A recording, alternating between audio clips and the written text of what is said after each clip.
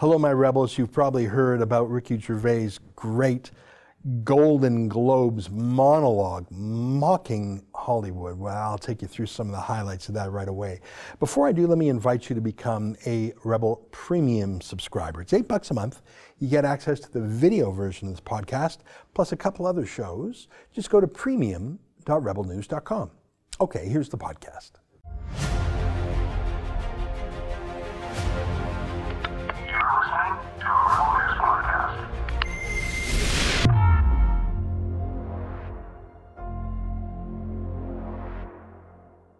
Tonight, the funniest Hollywood awards show in memory because a British comedian absolutely savaged the celebrity elite. You'll like this one. It's January 6th, and this is the Ezra Levant Show.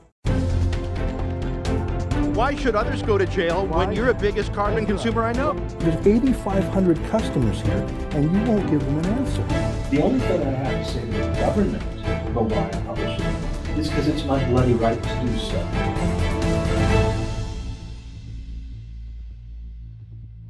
So many Hollywood award shows, and the ratings keep falling pretty much every year. Why? We're still celebrity obsessed as a culture. You could say that the United States has a reality TV show president. But I think the award shows are the worst because instead of celebrating what people like about celebrities, their art, their style, maybe even just their prettiness and handsomeness, or their movies, their music, well, celebrities make the mistake of thinking that it's about their political wisdom that we're all just dying to hear about. I mean, actors read lines written for them. They're directed.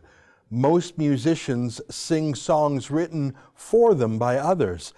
I think they forget themselves and think it's them that we want. I mean, all day long they're flattered by yes men and yes women, so they think the rest of us are just dying to hear their latest takes on politics or anything else. I showed you Rose McGowan's tweet the other day about Iran, where she called America a terrorist country, said she supported Iran, stood with the killed terrorist over there. And I'm pretty sure that's not the real Iranian flag there. Yeah, no, I don't think they have that like Beanie Baby little smiley sun and baby lion cub. I think that's a kid's version or some weird thing. That's not Iran's flag. But like I say, she didn't have a scriptwriter helping her out. She was using her own brain. As I said the other day, I have pity for Rose McGowan. She was a rape victim of Harvey Weinstein, though it seems like she accepted that rape as the entry fee to be a Hollywood starlet. I'm on her side in that whole thing, of course, but I note that plenty, maybe hundreds, of Hollywood starlets were only too happy to make that same deal to get ahead of every other would-be starlet in a starlet-full city. And surely plenty of men made similar bargains too, and surely everyone in the industry knew about that common practice. And my point is, they all gather together to celebrate themselves. Okay, fair enough. But then to lecture us, the likes of Woody Allen, who married his own adopted stepdaughter, he's going to lecture us maybe. Roman Polanski, convicted of raping a drugged teenager, who fled the jurisdiction, but is still a star producer. Look at this, getting applause from his peers. He couldn't appear in person because he's wanted for rape in America, so they're cheering him. He was on a big screen there. These are the people who are going to lecture us. Leonardo DiCaprio, never seen far from a private jet or a mega yacht, telling us about global warming and how we have to live smaller. I think that's one reason why audiences are tuning out of these awards nights. It's not just that we disagree with them, it's that we can never look our celebrity heroes, never look at them the same way again. Look at what this actor, remember this, I've showed you this before. He's whipping up the crowd in Hollywood saying that it's time to punch people in the face that he disagrees with politically. We will hunt monsters. And when we are at a loss amidst the hypocrisy and the casual violence of certain individuals and institutions, we will, as per Chief Jim Hopper, punch some people in the face when they seek to destroy the meek and the disenfranchised and the marginalized. Yeah, no, I don't think so. I used to love Robert De Niro when all I knew about him was his acting, reading lines, and being directed. But Then I had to hear crap like this every week. I'm going to say one thing. Fuck Trump. Yeah, you need a writer, buddy, that's not particularly clever or memorable other than it's shocking to know who you really are. That makes me dislike him no matter what. What an idiot. And of course, if he thinks that way about Trump, which half of America voted for and many of the world's non-American moviegoers like, well, maybe he thinks that way about me too. Why would you antagonize 50% of your audience if you're in the retail business? More money than brains, I guess. No self-discipline, no self-reflection. Yeah, I'm not interested in lectures from a guy who, according to reports, was grilled for 9 hours by French police about his connections to a teenage prostitution ring. I won't take lectures from Robert De Niro. So yeah, actors and singers should be seen and not heard, as the saying goes, but they can't help themselves. But something funny happened last night at the Golden Globe Awards. Now, no one cares about the Golden Globe Awards. No one knows what they are. That's the Hollywood Foreign Press Association. So it's movie reviewers and celebrity watchers from other countries who come to LA to write about Hollywood for their home countries. I mean, who cares about them, right? Well, more and more movies actually make their money in foreign countries. It's why celebrities love to take a knee and protest against the United States in America, but you've never seen a pro athlete challenge, say, China's dictatorship, have you? So it's not just Hollywood, it's sports too. That's why the NBA effectively bans its members from criticizing China or supporting Hong Kong democracy protests. The NBA and those celebrities love that dictatorship money, and they know that unlike American money, it gets taken away if they criticize those regimes. So last night, for some reason, the Golden Globes hired someone actually funny as an MC. That's very dangerous. They hired this guy, Ricky Gervais. He's funny, he's very British, but he's getting better known in America. I think he's pretty funny. He's political in his own way. He's very atheist. That's one of his big things. He's a bit braver at taking on Christianity than Islam, of course. I mean, he likes to live. But still, he takes on sacred cows that most others in entertainment won't. He loves to mock Jonathan Yaniv, the BC transgender activist who demanded that immigrant women wax his male parts, claiming he was a girl. So Ricky Gervais does more than most to challenge political correctness. I think the Golden Globes must have known what they were getting. And so now you know what happened. Oil meets water, or water meets fire, or whatever, something like that. Ricky Gervais was let loose on the most smug, condescending, pretentious, hypocritical group in the world. And it was amazing. I haven't seen the ratings yet, but I bet they were good for a change. Let me show you why in a few clips. Take a look. You'll be pleased to know this is the last time I'm hosting these awards, so I don't care anymore. I'm joking. I never did. NBC clearly don't care either. 5th time.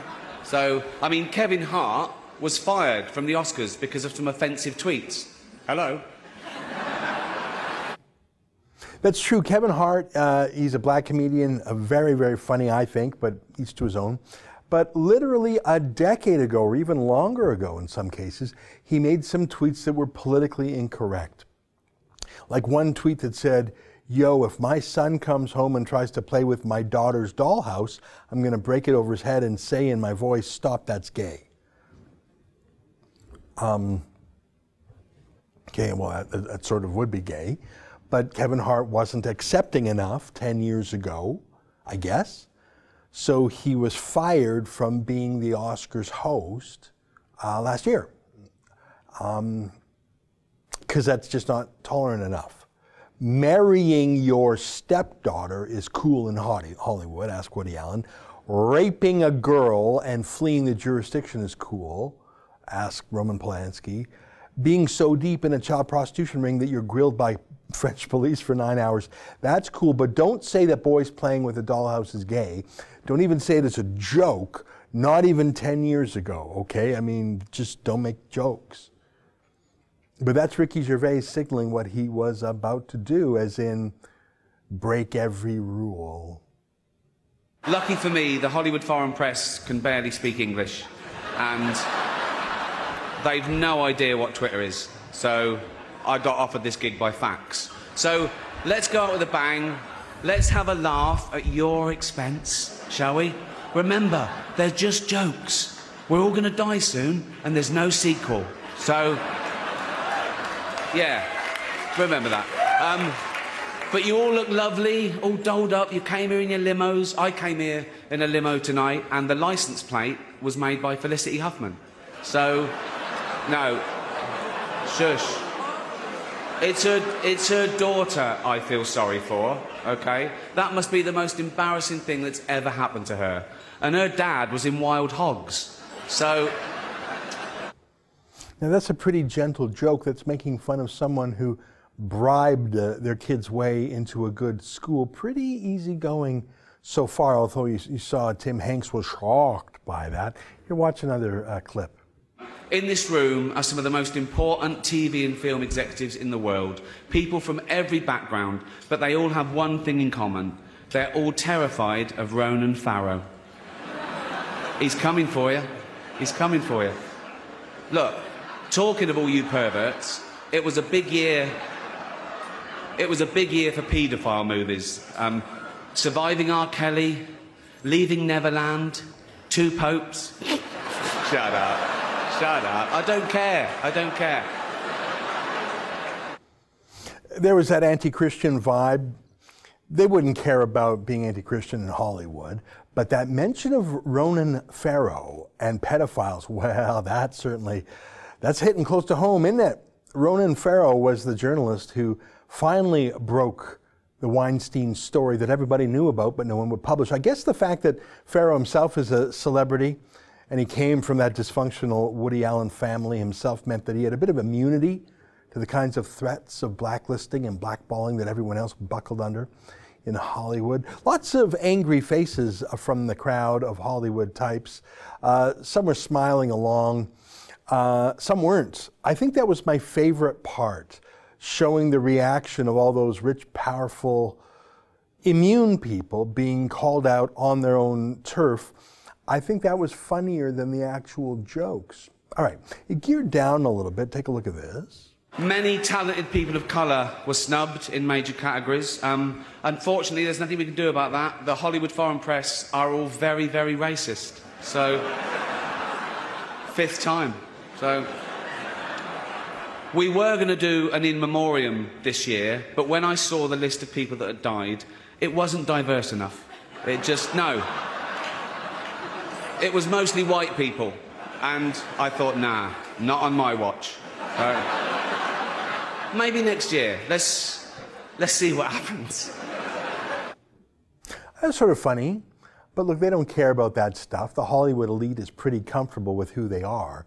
But this next part was just great. One more dig about rape and child rape, which seems to be rampant in Hollywood. Take a look.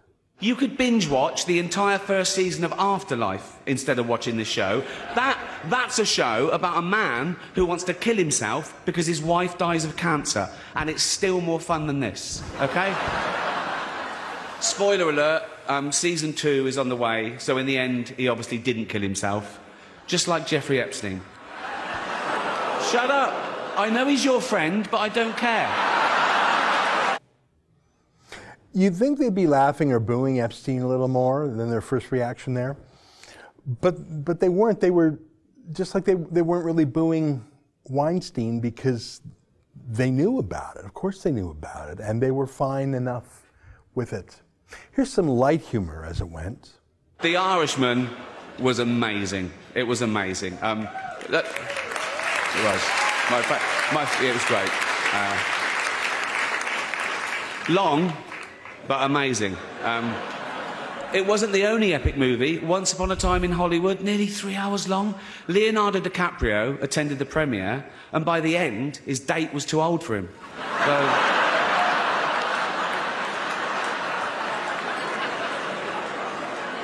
Even Prince Andrew's like, come on, Leo, mate, you know. You're nearly 50, son. That's sort of funny. But Leonardo DiCaprio doesn't hide the fact that he dates 20-something models. That doesn't shame him. He wants you to know it. And the yachts and the private jets.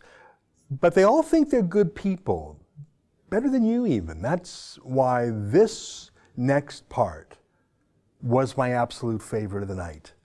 With the preening CEO of Apple Computers right there. Why was he there? Well, take a look.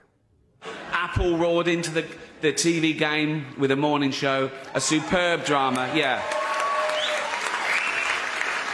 A superb drama about the importance of dignity and doing the right thing, made by a company that runs sweatshops in China. So, well, you say you're woke, but the companies you work for, I mean, unbelievable. Apple, Amazon, Disney. If ISIS started a streaming service, you'd call your agent, wouldn't you?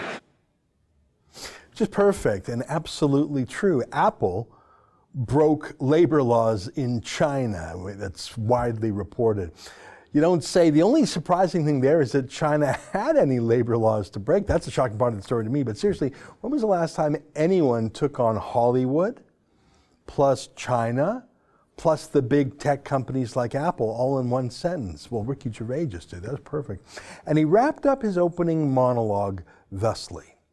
So, if you do win an award tonight, don't use it as a platform to make a political speech, right? You're in no position to lecture the public about anything. You know nothing about the real world. Most of you spent less time in school than Greta Thunberg. So, if you win, right, come up, accept your little award, thank your agent and your God, and... So... It's already 3 hours long. Right, let's do the first award. The first award. There was some silence there when he was swearing, which added to the fun. I like it. I like the zinger about Saint Greta. How dare you? Who's got the courage to take her on in Hollywood? I love it. And I think he took a lot of the air out of the balloon. I think there were a lot of stars who were planning to rant about Donald Trump or whatever.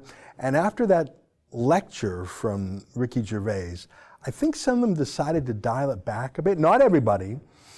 Jennifer Aniston, who's still around, I guess, she read a pre-written letter about Australia's bushfires. As you know, 200 people have been arrested by police for arson. Across Australia. Even a firefighter has been charged with arson, bizarrely.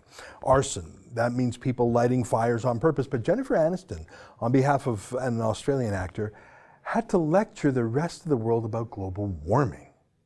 Russell Crowe could not be here with us tonight because he is at home in Australia protecting his family from the devastating bushfires. He sent along this message in case he won.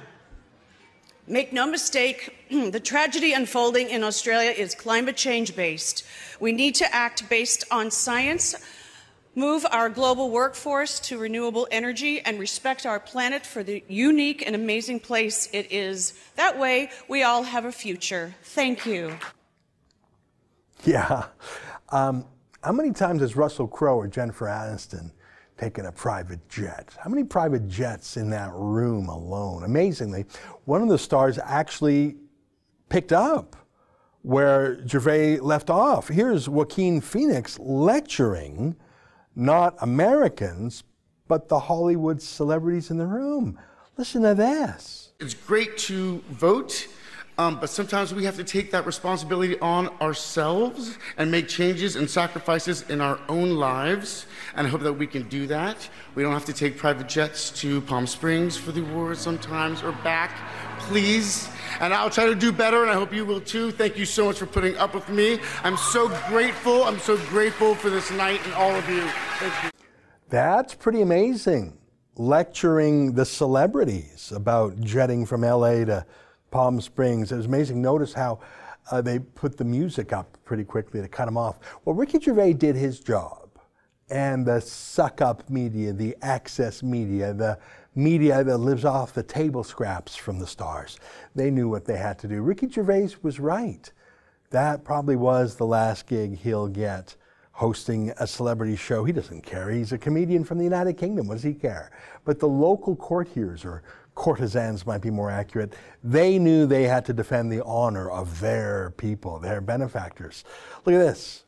The Golden Globe's mood was already sober thanks to an impeachment, threat of war with Iran, and Australian bushfires. The last thing anyone needed was Ricky Gervais there telling them they sucked. That's from a writer at the LA Times. Yeah, come on, guys. The millionaires in that room were all so glum because in Australia there's bushfires. So be extra nice to these millionaires, okay? They've had a really tough go of it, especially when you tell them how awful. When they tell you how awful you are, don't push back. Here's a line from that same writer in her larger piece in the LA Times. The last thing anyone needed was for the smirking master of ceremonies to reprimand them for having hope, or taunt the room for trying to use their influence to change things for the better. Oh man, smirking, that is the worst, unless you're a smirking Hollywood actor smirking at you and me. And I mean, guys, come on, they try to use their influence to change things for the better, like Rose McGowan and Leo DiCaprio. He's yachting and jetting around to change the world for the better, guys. I liked that show. The only part I watched was Ricky Gervais. I'll keep an eye peeled for him a bit more. I've seen him in a few things. I might seek him out. I mean, he's a liberal, of course. But like Bill Maher of HBO, he's a rare liberal. He's an equal opportunity liberal. He tries to be consistent, tries to jab all sides. He's not just a partisan hack, which is why he can still be funny. Unlike the strictly partisan hacks at Saturday Night Live or Canada's lame 22 Minutes. Ricky Gervais is a rare comedian. One who mocks power, not one who sucks up to it. Stay with us for more.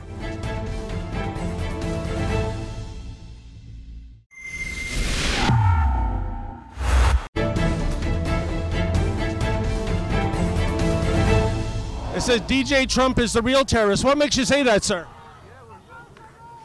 Can you explain why Donald Trump is the real terrorist, sir? He kills people.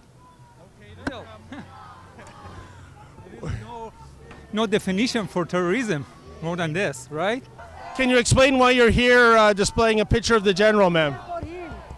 It's for him. Was he a great man?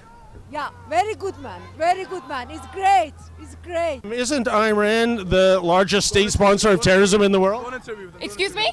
Isn't Iran the largest state sponsor of terrorism in the world? Actually, I believe that the U.S. is, but hey. Some chilling footage from our very own city of Toronto. David Menzies out on Saturday night.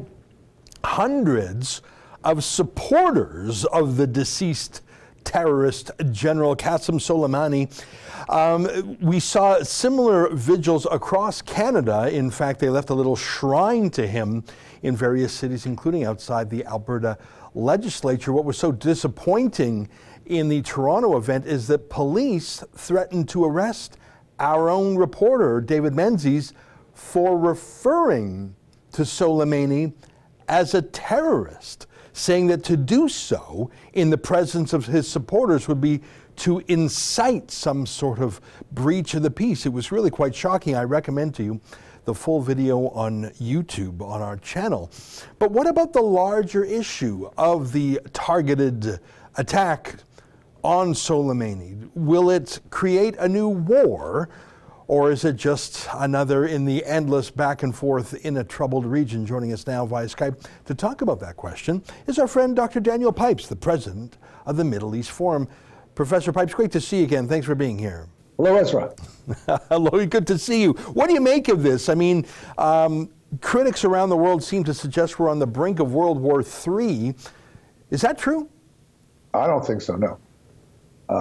Don't think so because while the Iranians have focused on asymmetric warfare, that is, say, hitting soft targets, cyber warfare, and the like, they are, I believe, very reluctant to take on the United States mano in a normal, old-style military war. No, this is not World War III. It can be all sorts of trouble. They can attack the Israelis and Jewish interests, the Saudis, Emiratis, But I don't think they're going to be attacking the United States frontally. They can't imagine it. I mean, they don't have the power.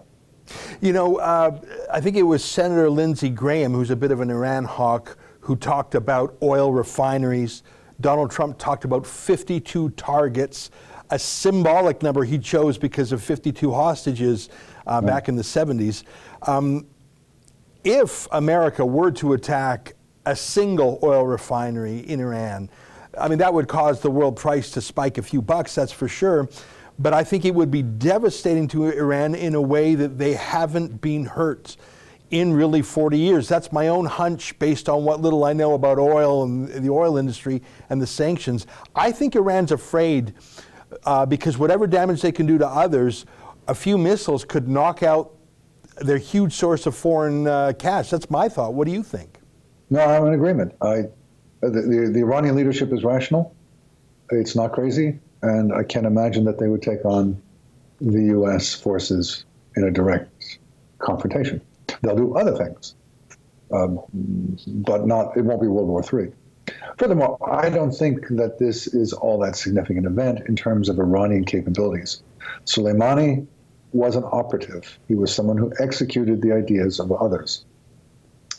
Khamenei, the supreme guide, is the key person in Iran. Soleimani was his aide.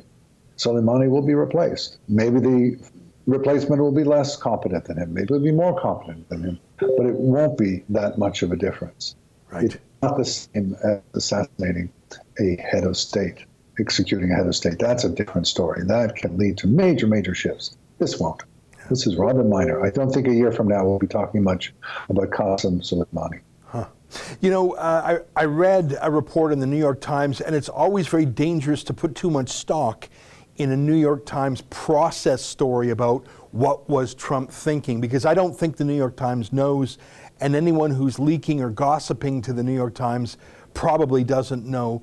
But they seem to imply in several of their reports that the generals or the national security team, whoever, put to Trump the targeted killing of Soleimani as sort of a crazy outlier idea to make other proposals look more sane, and they were shocked that Trump went for it. I find that story irritating. It suggests that the security establishment is trying to game Donald Trump, but maybe. And well, without going into the details of their purposes and the like, it is shocking because, after all, Trump had been in retreat in the Middle East. He had welcomed the Turks to batter our Kurdish allies in Syria. He had not responded to the Iranian attack on 2 Saudi oil installations, so it looked like he was being passive. And then this. It goes to show that one cannot predict Donald Trump. Now, in some ways, that's an advantage. He's a cowboy, and you've got to be careful if you're an opponent. But otherwise, it's a real problem because allies and even Americans don't know, what our policy is. We don't know what to expect. So it was a surprise. I think nobody expected this. And anyone who now retroactively says, oh, I was expecting this all along is making it up. Yeah. None of us expected this. It's not what American policy was. Well, here's my theory, and again, I certainly didn't predict it, but if I had to try and backfill a rationale, here's my sense of it. I remember on December 31st watching the shocking images of local militias in Baghdad, Iraq, trying to smash their way into the embassy, and the embassy sort of just looking like it was going to take it, no real muscular defense. And I immediately thought of Benghazi because I had thought so much about that in I guess the 7 years since that event. And I think Trump was alive to those optics too, because he immediately tweeted, this is the anti-Benghazi, we sent help right away. And I think this is my own retroactive explanation. Trump was so frustrated by how that made him look weak, like Jimmy Carter, like Barack Obama and Hillary Clinton, that he, because it was an attack on an embassy, which is symbolically and legally and diplomatically and sovereignty-wise actually American turf, like it's almost like attacking America proper, that this was more odious to him than the Turks going into Syria or handing over an American base to the Russians. This pricked him more because this went to his identity as a protector of America. That embassy was his, And that's my theory of why he hit that heavy option, because this was a whole personal attack he felt on America on his watch that, if it went wrong, would have been his Benghazi. That's my theory. What do you make of that? It makes sense. Also, the fact that an American had been murdered just some days before by Iranian-backed forces. Also, the fact that the Iranians seem to be up to more things, that there were plans in the works. So, yeah, this combination makes sense. But again, it was not at all the drift of American foreign policy under Donald Trump, or indeed under anyone. I mean, the surprising thing about U.S.-Iranian relations now, 41 years since the Islamic Republic came into existence, is that with only one or two exceptions, way back in the beginning, we have not militarily confronted them. We have economically confronted them, but not militarily. So this is quite a shock. This is 40 years later. There has not been anything in between. Huh. You know, there's a question of allies, and of course, Boris Johnson came under tremendous pressure to distance himself from Trump. And Justin Trudeau, he was on vacation in Costa Rica 2.5 weeks. So his foreign minister put out a statement that was very, it was equivocating. It was saying we urge both sides to de-escalate. I thought that was discrediting for Canada. But whatever the frayed alliance on the Allies side, I have to note that Iran wasn't exactly brimming with its defenders either. At least that's how it seemed to me. The Russians put out a statement that they weren't pleased with this, but it seemed like there wasn't this great rising up in defense of Iran. Am I wrong?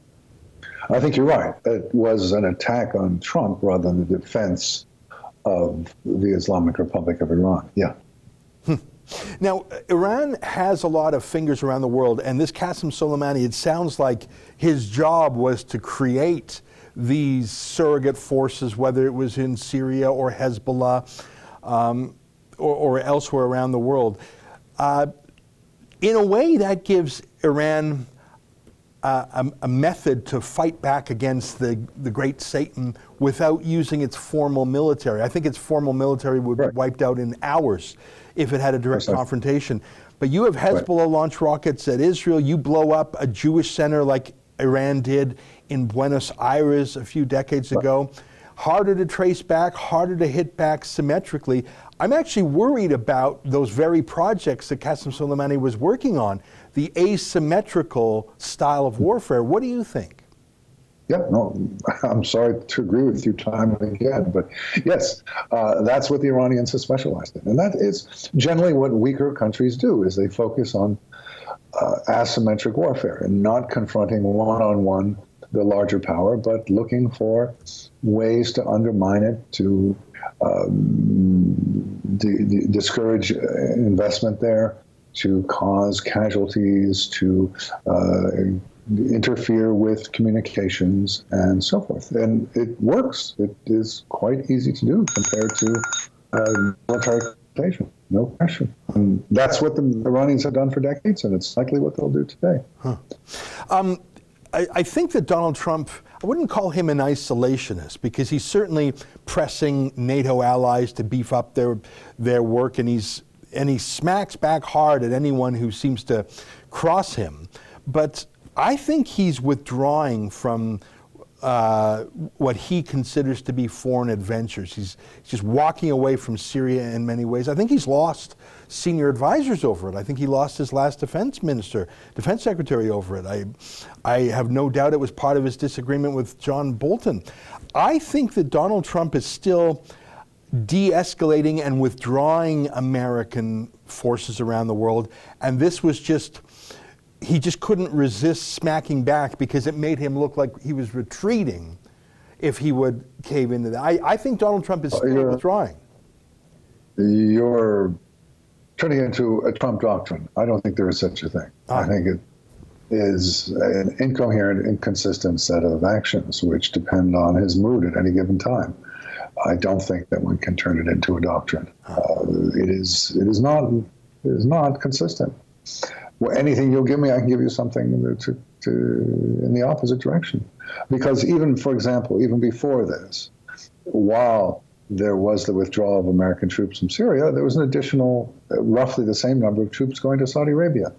So where's the logic? What's the doctrine? I don't see it. Yeah. No, I don't see a doctrine. I do see someone who does not have a philosophy, but who responds to brush fires as they take place and responds differently on different occasions, depending on the mood, the circumstances, what he had for breakfast, the impeachment, the campaign for re-election. Who knows what? Who knows what goes into a decision? There's a lot of people in that neighborhood that want a confrontation with Iran. Israel is certainly threatened by Iran's nuclear program, Saudi Arabia, some of the other Gulf states. There's sort of an anti-Iran coalition there. And I think some of them have been stopped. I understand that the U.S. administration actually stopped Israel from taking out Soleimani on a previous occasion. So there's a lot of folks who want to take on Iran. Do you think that the balance of power in the region is changed at all, even if nothing else comes from this? No, not at all. As I said before, he's an operative. He was an operative. He's not a key figure. A general, not a decision maker. Now, maybe he was a particularly good general. I don't know. He was a good general. Maybe a successor, Ismail Ghani, will be as good or better. This has happened before, that an operative is taken out and a successor is no less competent. No, I don't see any fundamental change, and I don't see World War III, and I don't see this being remembered a year from now. I see this as a rather minor event that's getting a lot of attention. Let me ask you one last question about it. The kind of language coming out of Tehran is bluster and vengeance and death to America. And the language coming out of Trump's Twitter feed, which I think is the most accurate weather vane of American diplomacy, because it's by the guy who's calling the shots, is we're even now, don't hit us again or we'll hit you 52-fold. So I think in Trump's mind, Iran did a couple of bad things, America smacked back, and they're even, I think. Yeah. Whereas the language out of Tehran, again, and you correct me if I'm wrong, is we will avenge this, you've done us a great dishonor. So it feels like, to me, if you take the Iranians at their word, they feel humiliated and slighted and there's a need for vengeance. And I guess that's why I wonder, if nothing else happens, has Iran been taken down a peg in the world's eye and in the eye of their own people? If the Iranians do not respond forcefully against Americans, which I don't think they will, then they will have been knocked down a peg, but they can come back a peg quite easily. There's a lot of things they can do, for example, against the Saudis or the Emiratis or the Israelis or others. They don't have to do it against the Americans. But to me, the real question is what is next in American foreign policy. So is this a one-off, or is this a change in policy towards Iran? If it's a one-off, it's of no particular significance. If it's a change in policy towards Iran, it's a major event. And this is a turning point. And maybe the U.S. policy now, for the next year and perhaps longer, will be that we want a change of regime. We want to really punish the Iranians for their behavior.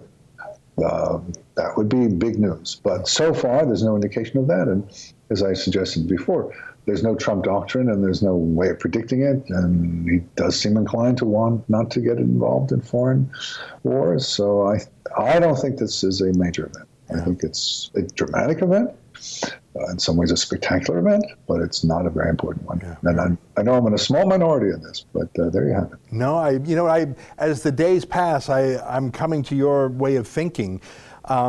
It's funny, I spend too much time on Twitter, and even worse, there's a new social media app that the kids like called TikTok. I'd say the average age is maybe 20. And the number one theme is World War III, are we going to be conscripted? But I think that that's the accelerating echo chambers of people who know little but like to give hot takes. I think that maybe the cooler heads, even in Tehran, say, okay, let's just slowly back away here before we get our refinery blown up. And I think Donald Trump feels pretty good about a precision strike. I mean, I have to say, to have that kind of precision strike within 48 hours of the offense, that kind of accuracy, but also restraint. He didn't flatten a whole apartment block. He didn't blow up hundreds of collateral damage. I have to say that despite the New York Times mocking him, that's a hell of an operation to achieve within 48 hours of an offense. Yeah, extraordinary intelligence and extraordinary military capabilities to be so precise so quickly. Yeah, no question. Very, very impressive. Well, we'll see how things go in the weeks ahead. Dr. Pipes, it's always great to have you on the show. Thanks for your time today. All right, there you have it. Buddy. Well, you're always welcome back on the show, that's for sure. That's Dr. Daniel Pipes. He's the president of the Middle East Forum. Stay with us. More ahead on Rebel.